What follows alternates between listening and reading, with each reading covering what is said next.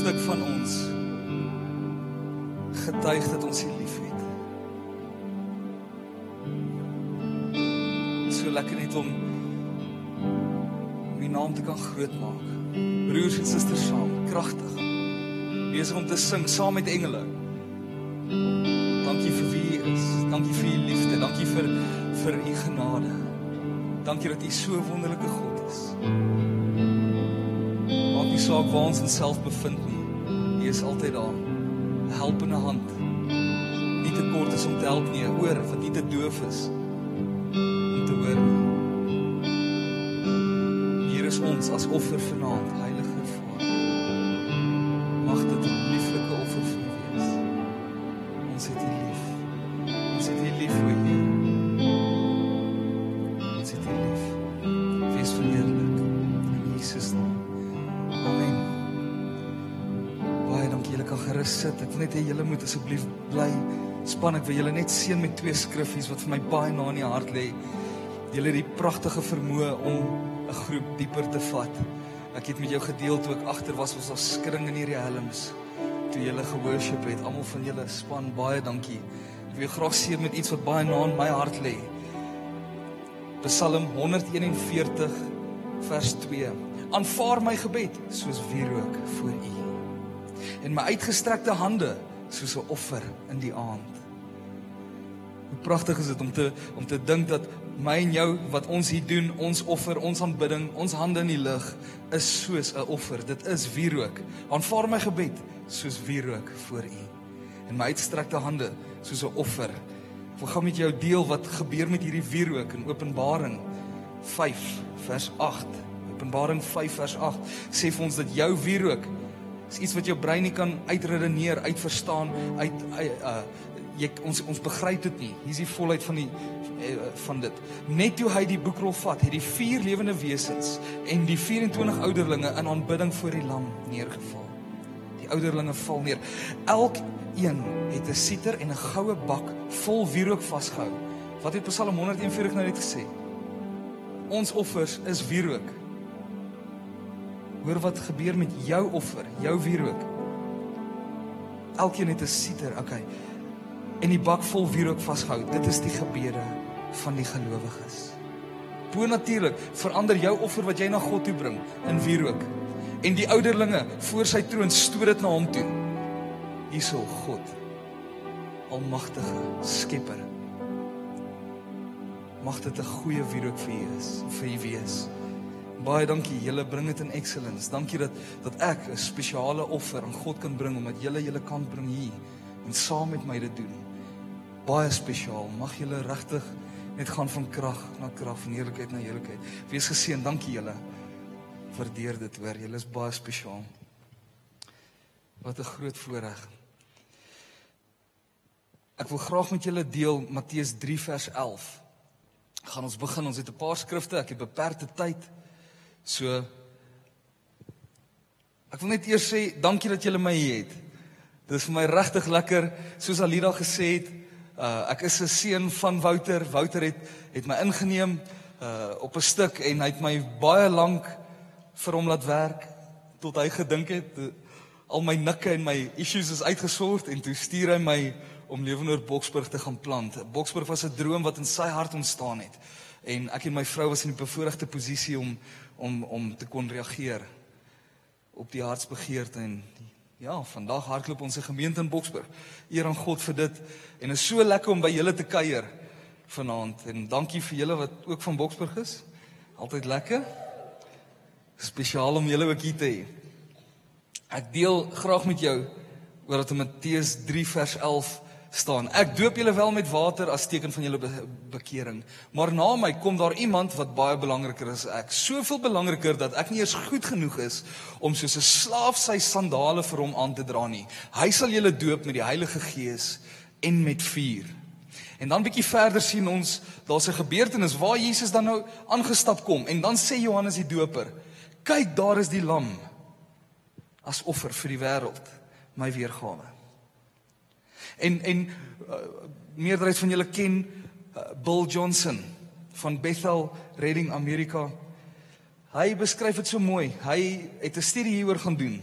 En hy sê dat dieselfde oomblik, toe die hemel oopskeer, en die Heilige Gees, wat nou net as belofte hier genoem is, sak neer op Jesus, is presies dieselfde gebeurtenis beskrywing, wat gegee word wanneer Jesus aan die kruis sterf, en die voorhangsel skeer. Dieselfde groot moment, die aarde wat skud, 'n kragtige beweging, kragtige oomblik, presies dieselfde gebeurtenis, selfde aan die kruis, ook hier, waar die Heilige Gees in die vorm van 'n duif op hom neersak. Dis 'n kragtige ding as God jou kom aanraak. Wie weet waarvan ek praat? Wanneer die Heilige Gees jou kom bekragtig, is daar 'n bonatuurlike skuif in die riehelms wat gebeur. Bonatuurlike oplewing wat in jou gebeur, en jy gaan dan uit en jy doen bonatuurlike goed. Maak dit sin wat ek vir jou sê? Julle is bietjie stil hierso. Dankie. My vraag aan jou is jy kragtig besig om 'n verskil te maak waar jy is? Want my openbaring is dat soms het ek vuur nodig. Soms het ek 'n aanraking nodig. Soms het ek nodig om voor God te gaan staan en te sê, hier is ek. Ek is leeg, Here. Ek hardloop op laas maand se openbaring. Ek hardloop op laas maand se olie. Ek het nie vars olie nie. Wat gebeur met 'n deur as hy nie vars olie het nie? Manne, hoe maak 'n deur wat se skeniere bietjie olie kort? Wie is braaf genoeg om vir my 'n klank te gee van hoe squeak hy?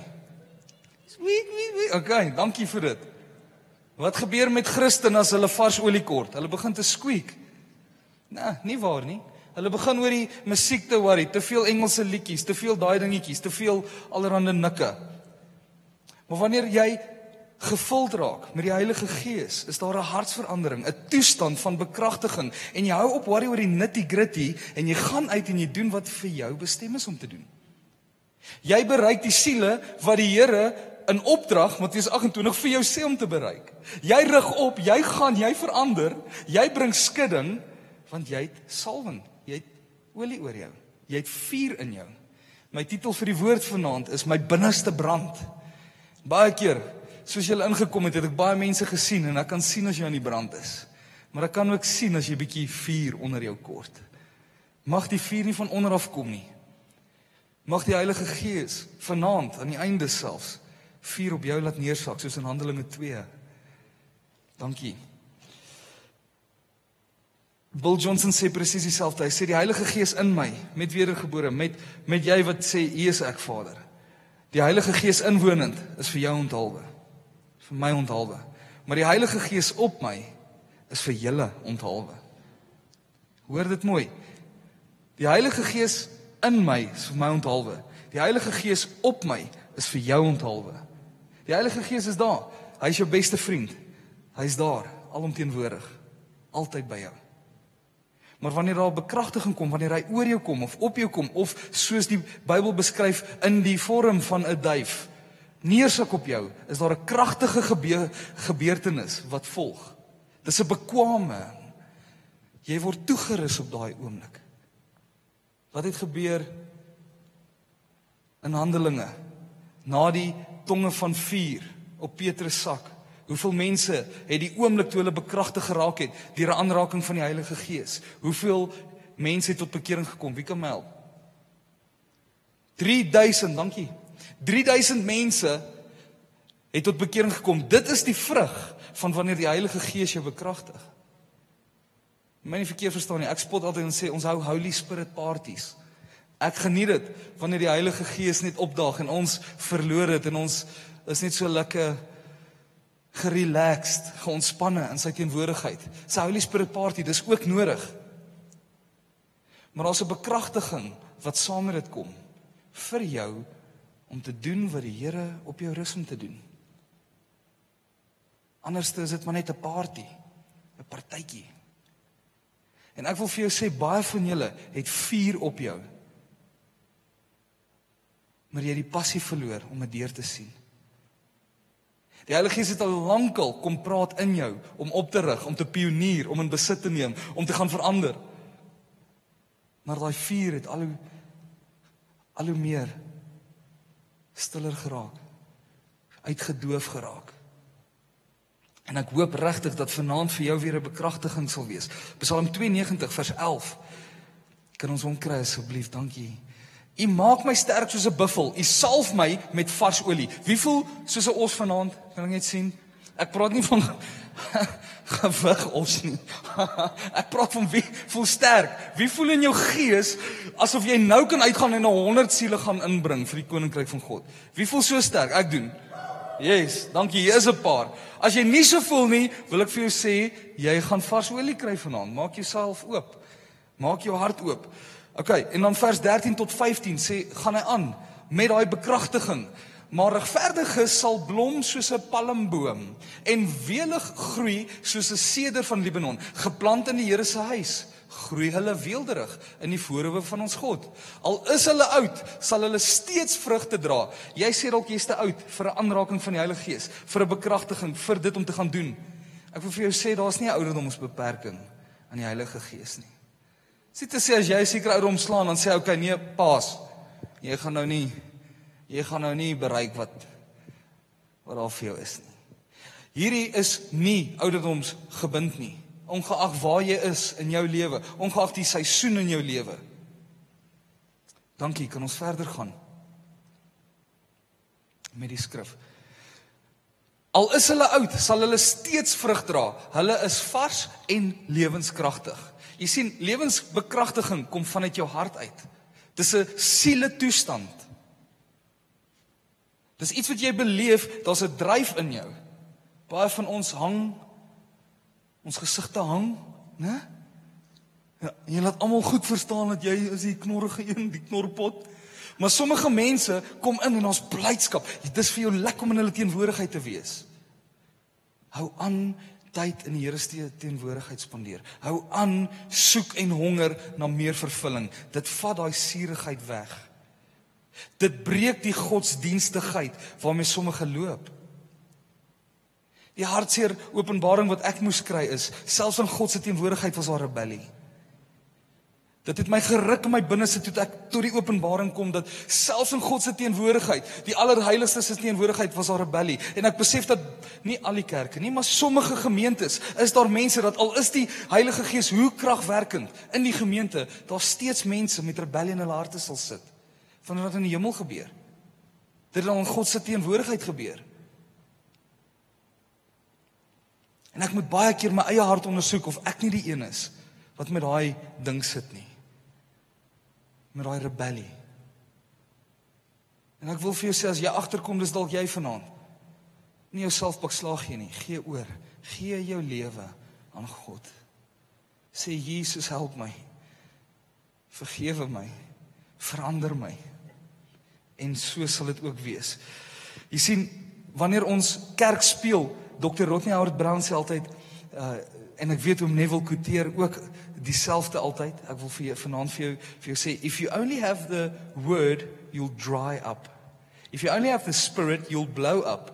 But if you have the spirit and the word, you'll grow up. Hoe mooi is dit? If you only have the word, you'll dry up. If you only have the spirit, you'll blow up. But if you have the spirit and the word, you'll grow up. En dis waarby ek en jy moet uitkom.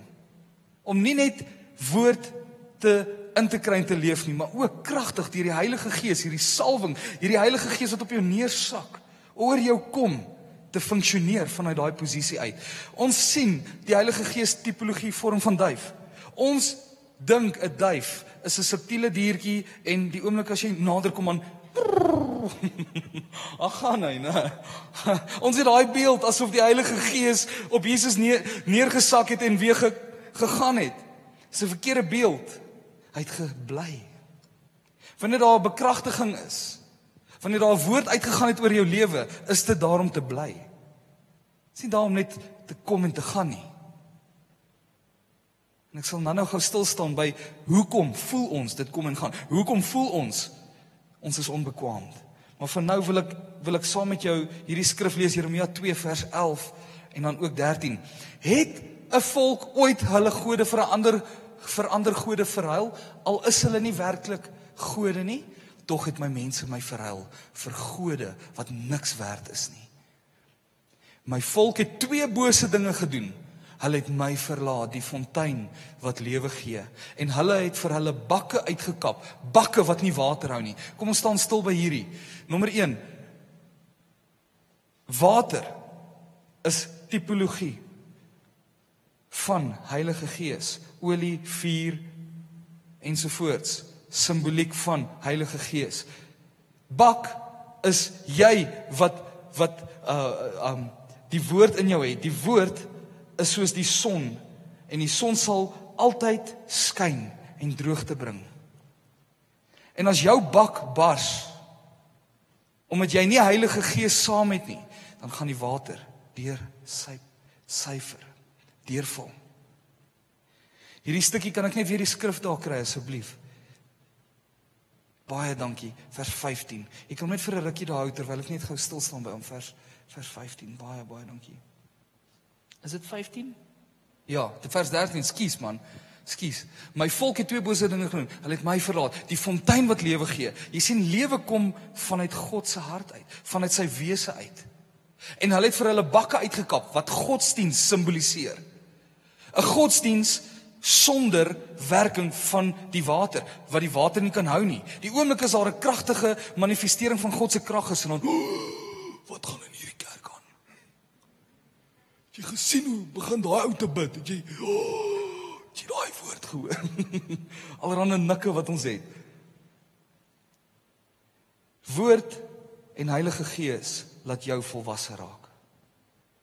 Woord en Heilige Gees is wat Lewenwoord Centurion kragtig laat gebruik word in in Centurion en in Boksburg vanuit my vader se hart. Maak dit sin wat ek hier vir jou beskryf? 'n bak, 'n godsdiens wat net heeltyd sonder kragtiging werking van die Heilige Gees is jy wat toelaat dat die Heilige Gees jou kragtig gebruik. Dis 'n bak wat net water laat deurval. Jy's 'n droë bak. You'll dry up.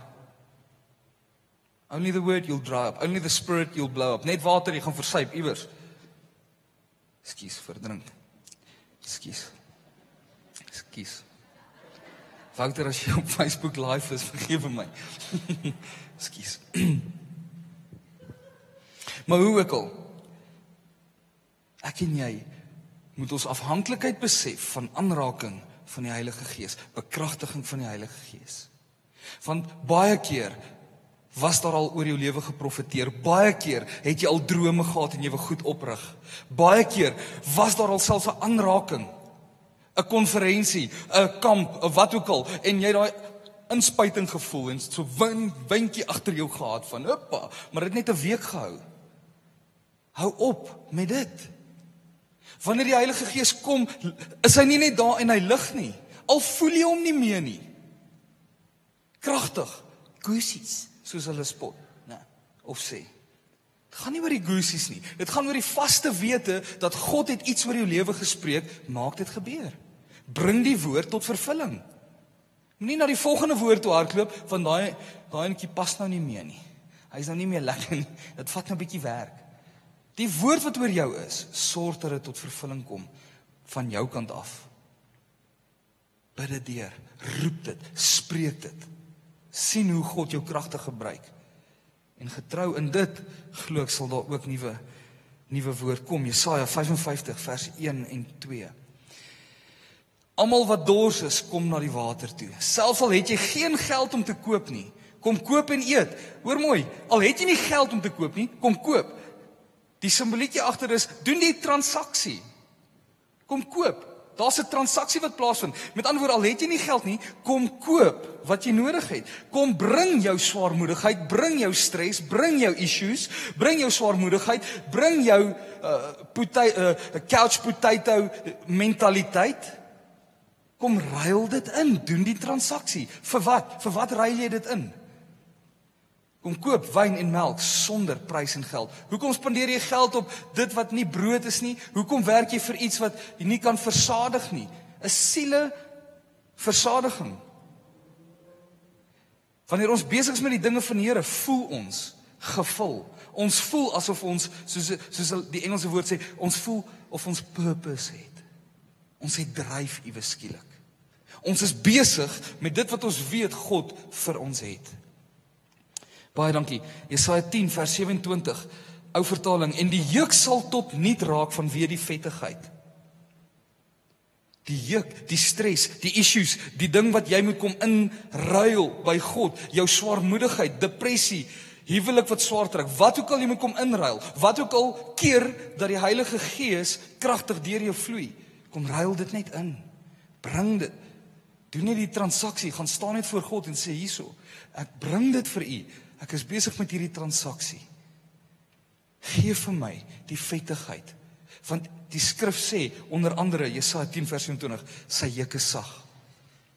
En die juk sal tot niet raak vanweë die vettigheid, en die juk sal tot niet raak. Die las wat jy het, sal van jou afval, weens die vettigheid. Hoekom? Want in die Here se teenwoordigheid is daar vettigheid wat oor jou loop.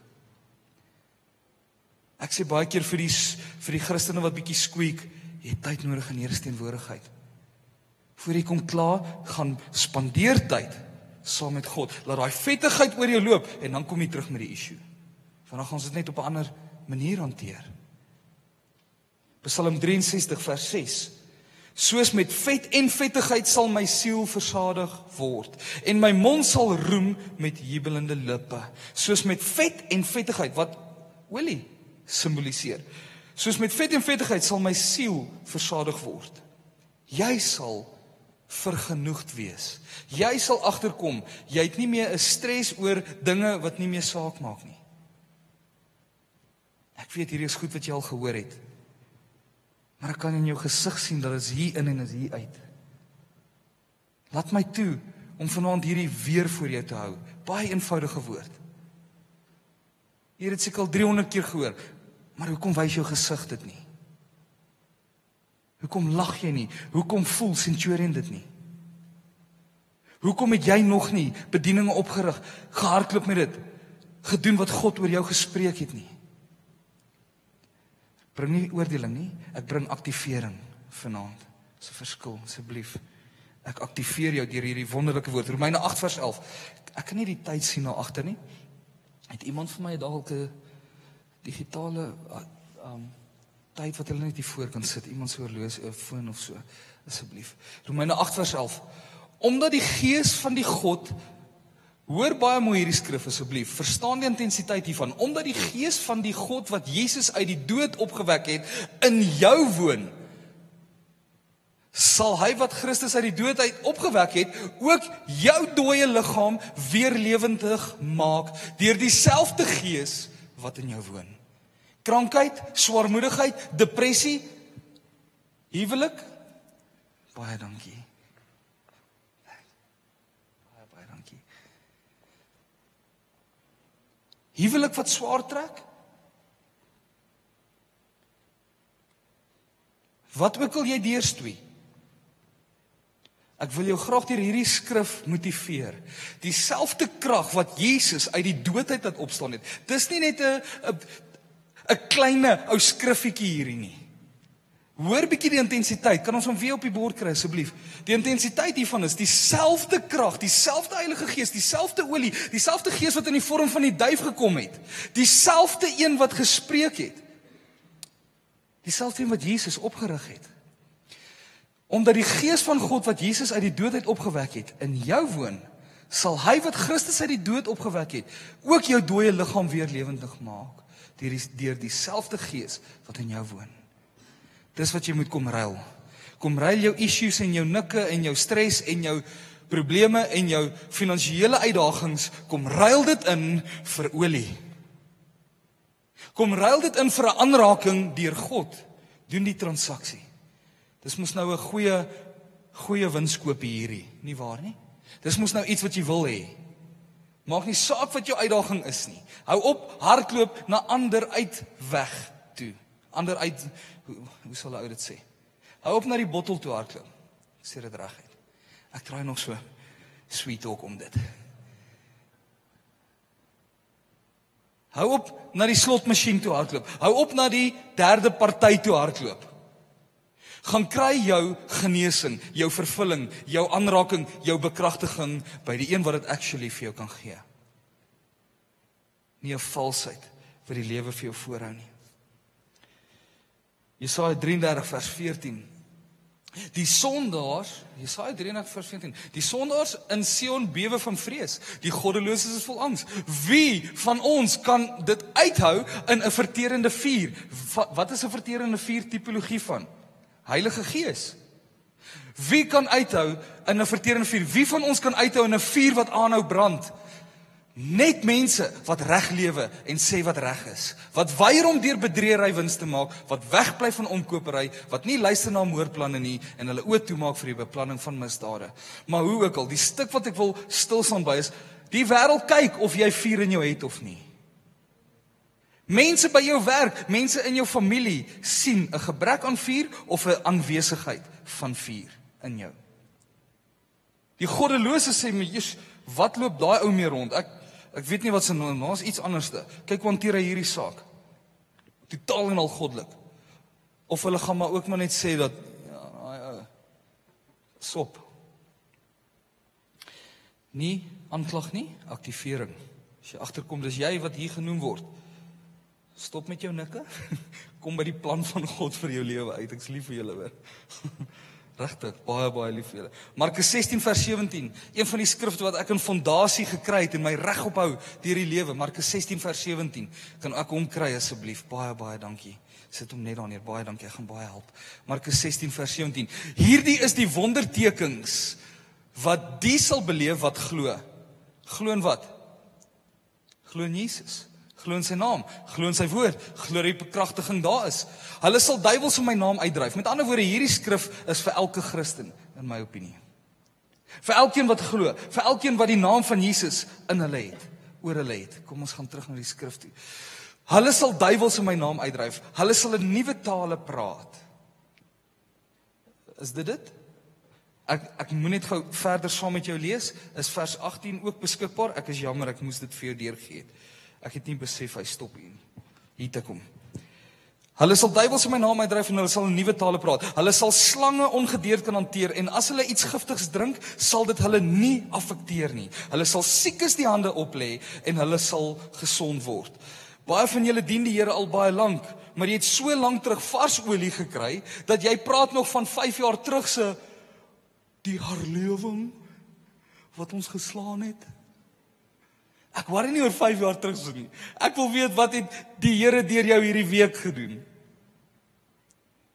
Het jy toegelaat? Het jy vars olie gaan kry? Het jy jou lampie vol olie gehad? Het jy saam met die Here dinge deurgestoei, geprofeteer, gebid oor iemand, 'n familielid, 'n situasie, wat ook al, en die Here het kragtig opgedaag? Want dis wat my hart streel as 'n pastor. Om te hoor hoe jy geaktiveerd leef vanuit hierdie krag wat vrylik vir my en jou daar is. Vrylik. Al wat jy hoef te doen is 'n transaksie te maak. Te sê, hier's my issues, Here. Hier's my stress, Here. Hier's my onvermoëns, Here. Ek ruil dit in. Ek soek hier bekragtiging. Here, ek het 'n swak selfbeeld. Ek ruil dit in, Here. Ek soek boldness. Here, ek het 'n tekort aan kos. Ek weet nie wat se kant toe nie. Ek ruil dit in, Here. U is my voorsiener. Here, ek het uitdagings. Ek weet nie meer wat se kant toe nie, Here. Ek ruil dit in. Ek soek die vrede. Dan kom daai olie saam met dit.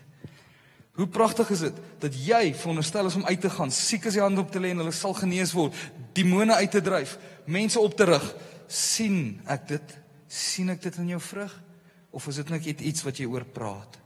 Jy alleen maak die keuse. Sien dit as aktivering vanaand.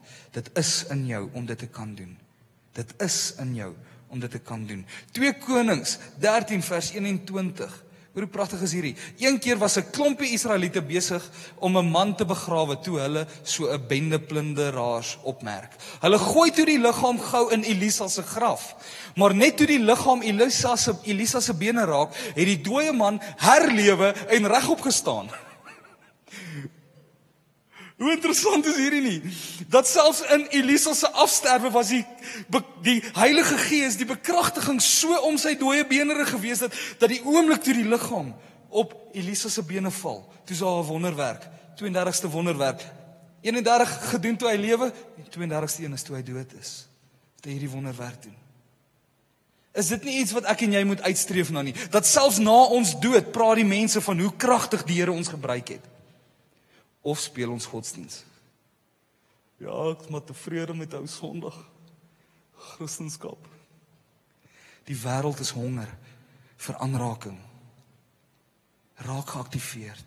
Die wêreld, Centurion, jou huis, jou kinders, jou ouers wag dat jy hierdie woord ontvang en kragtig gebruik word om verandering te bring waar jy is. Dit begin by jy wat 'n transaksie maak. Jy wat sê ek is in, Here. Gebruik my kragtig. Ek deel met jou voor my tyd uithardloop graag oor ons wat soms onsself minderwaardig ag om deur God gebruik te word. Ons keer soms hierdie vloei. Baie keer is ons deur mislukking of ons het iets aangepak en dit het misluk. Daar was nie vrug aan dit nie. En nou is die wiele is pap en die wind is uit die seile uit en jy het geen meer dryf nie. Ek wil jou asseblief vra vanaand, kom uit laat die bedieningsspan vir jou hande oplê. Want jy ontneem jouself en jy ontneem ander, omdat jy nie die Heilige Gees kans gee om jou te kom genees en te kom vul en weer in jou in te blaas. Jou te kom bekragtig met vuur nie. Jy ontneem hulle. Dis baie stil hierso. Dis baie stil hierso. Is julle okay? Jette. Ek is lief vir julle. 2 Korintiërs 9 vers 8. Ek kom agter baie van ons Christene dink dat ons kindskap is in gedrang. Asof ek nou gefouteer het en my kindskap is in gedrang. En God is in staat om aan, voor ek dit lees, wil ek net klaarmaak met waarmee ek nou besig is op 'n ander punt hierdie. Ek noem vanoggend vir my gemeente dat my vrou het my van. My van is Oberholzer. Pragtige vanne. Nou, as sy nou 'n vuil bord in die kombuis los, en ek kom nou daar aan, en ek sien hierdie vuil bord, dan skree ek nou op haar, man, wat gaan aan met jou? Hier's jou ring, terug in jou gesig, en ek trou nie meer nie, ek vat my van terug. Ons doen dit nie. Maar baie keer wanneer ons fouteer in die lewe en dat iets gebeur, dan wil ons onsself pak slaag gee en dink God doen dit met ons. Hy ontneem sy kindskap, hy ontneem sy salwing, hy ontneem sy roep oor ons lewe. Dis nie akkuraat nie. The calling of God is irrevocable. Julle hoor dit seker baie by Wouter. Hy het my dit baie ingedrul. Want ek was van opinie dat elke keer as ek fouteer, jou wurm, sit op die ashoop, lekkie wonde. Dank die Here vir 'n godsman soos Wouter, wat totaal en al ook vanuit genade opereer en funksioneer, wat daai deel in my kon ander aanspreek. En ek wil vir jou sê, jou kindskap is nie in gedrang nie. Jy kies, jy draai jou rug op die Here, nie hy nie.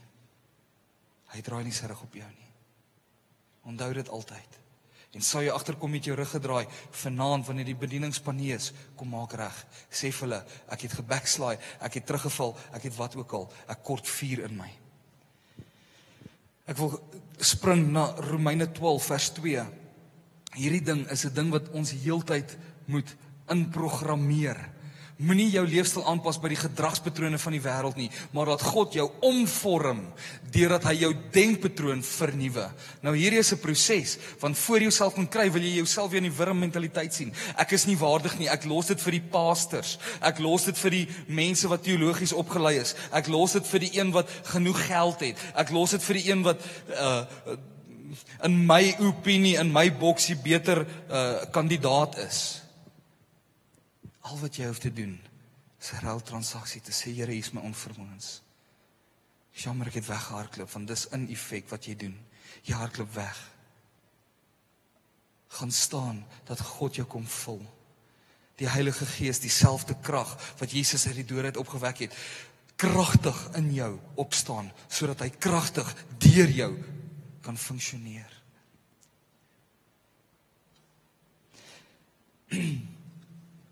Ek deel ook hierdie wonderlike stukkie met jou, dat ons sien, ek wil nie stil staan by Matteus 25 vers 1 tot 13 nie, maar gaan lees dit. Dit gaan oor die 10 maagde wat vars olie het, genoeg olie gehad het, en 10 wat nie. 10 wyse en 10 dwaase.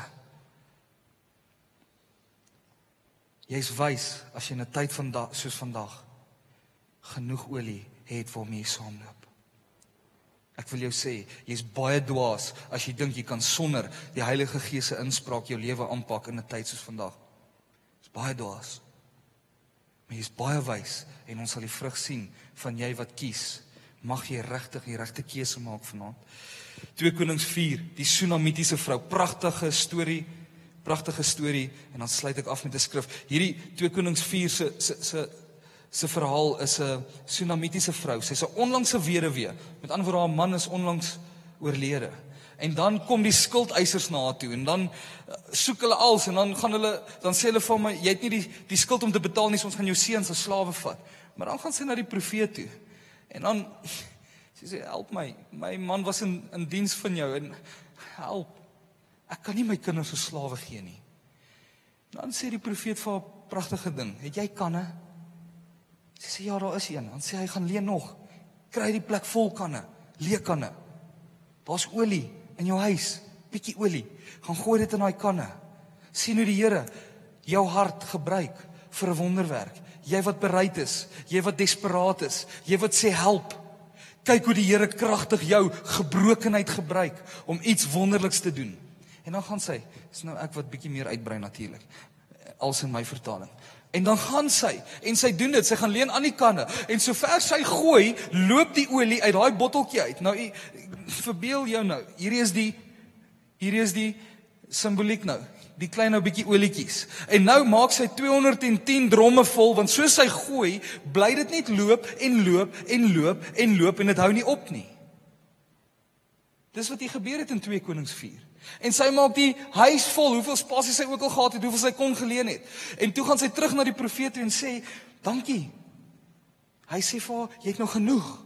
Gaan verkoop daai olie, betaal die skuld, en dan is daar nog genoeg vir jou om van te lewe, vir jou en jou seuns.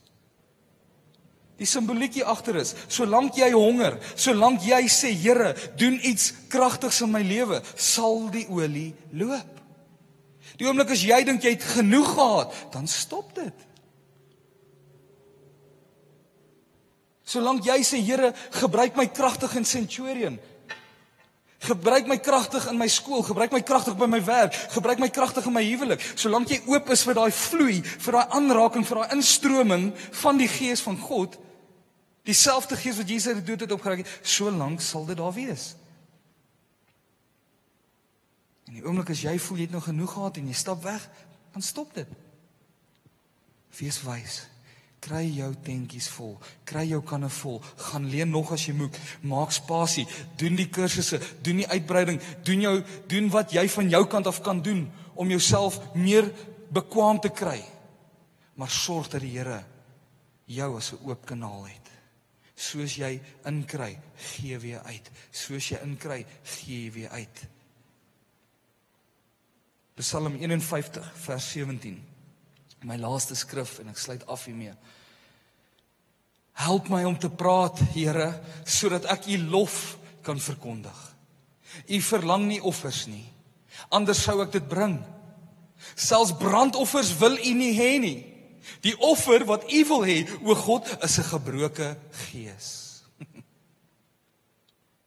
Jy wat dink jy moet eers gefiks raak voor jy deur die Here kan gebruik word, hierdie skrif bewys jou verkeerd. Kom net soos wat jy is. Doen 'n transaksie. Bring jou gebroke gees. Bring jou seer. Bring jou vernedering. Bring jou mislukkings. Laat toe dat daar 'n instroom van salwing, van heerlikheid, van olie in jou lewe wees. Kan ek die skrif terugkry? Baie dankie. Selfs brandoffers wil U nie hê nie. Vers 19, die offer wat U wil hê, o God, is 'n gebroke gees. 'n Gebroke en berouvolle hart sal U nie verwerp nie, o God. Wees genadig, volgens U goedheid. Herbou tog die mure van Jerusalem. Dan gaan hy verder, maar spesifiek hierdie skrif Hou vas aan dit. Net soos wat jy is. Jy hoef nie eers allerhande kursusies. Ja, ons verstaan, by Lewende Woord, vrymakende waarhede, krities belangrik, want dit leer jou om vry, 'n skoon, heilige, suiwer instrument te wees. Maar jy hoef nie allerhande dinge, internet te gaan oplees het, jouself volgens jou standaard af te getiek het in hierdie boksie, van nou is ek reg dat die Here my moet gebruik nie. Ek praat met soveel mense, dan sê hulle nie, hulle wil eers die sigarette los vir hulle kerk toe kom. Hulle wil eers nie borrel neersit. Kom soos wat jy is, bring jou gebrokenheid. Jy wat hier sit vanaand, jy wat hierdie woord gehoor het en agterkom, maar hoor jy, ek kan meer doen as wat ek nou gedoen het. Bring daai gebrokenheid, kom vorentoe vanaand, laat die manne, die span en die dames vir jou hand op lê. Bring jouself as 'n offer. Laat dit 'n lieflike wierookoffer vir God wees. Kom staan hier voor en sê, Here, vul my. Soos hulle vir jou hande op lê, was my gebed vir baie lank wat ek al weet, ek moet hier kom bedien. Dat daar 'n totale bekragtiging sal wees. Soos die Heilige Gees in 'n vorm van 'n duif. So dat daar 'n manifestasie sal wees vanaand. Al voel jy niks, al kry jy nie goosies nie, dit gaan nie oor goosies nie. Dit gaan oor 'n wete, 'n vaste wete, dat iemand het vir jou gebid. Die woord gaan nie ledig terug nie. Hierdie woord, die persoon wat vir my bid, het my kragtig kom seën vanaand, sodat ek kan uitgaan en 'n verskil maak. Ek seën julle met hierdie woord.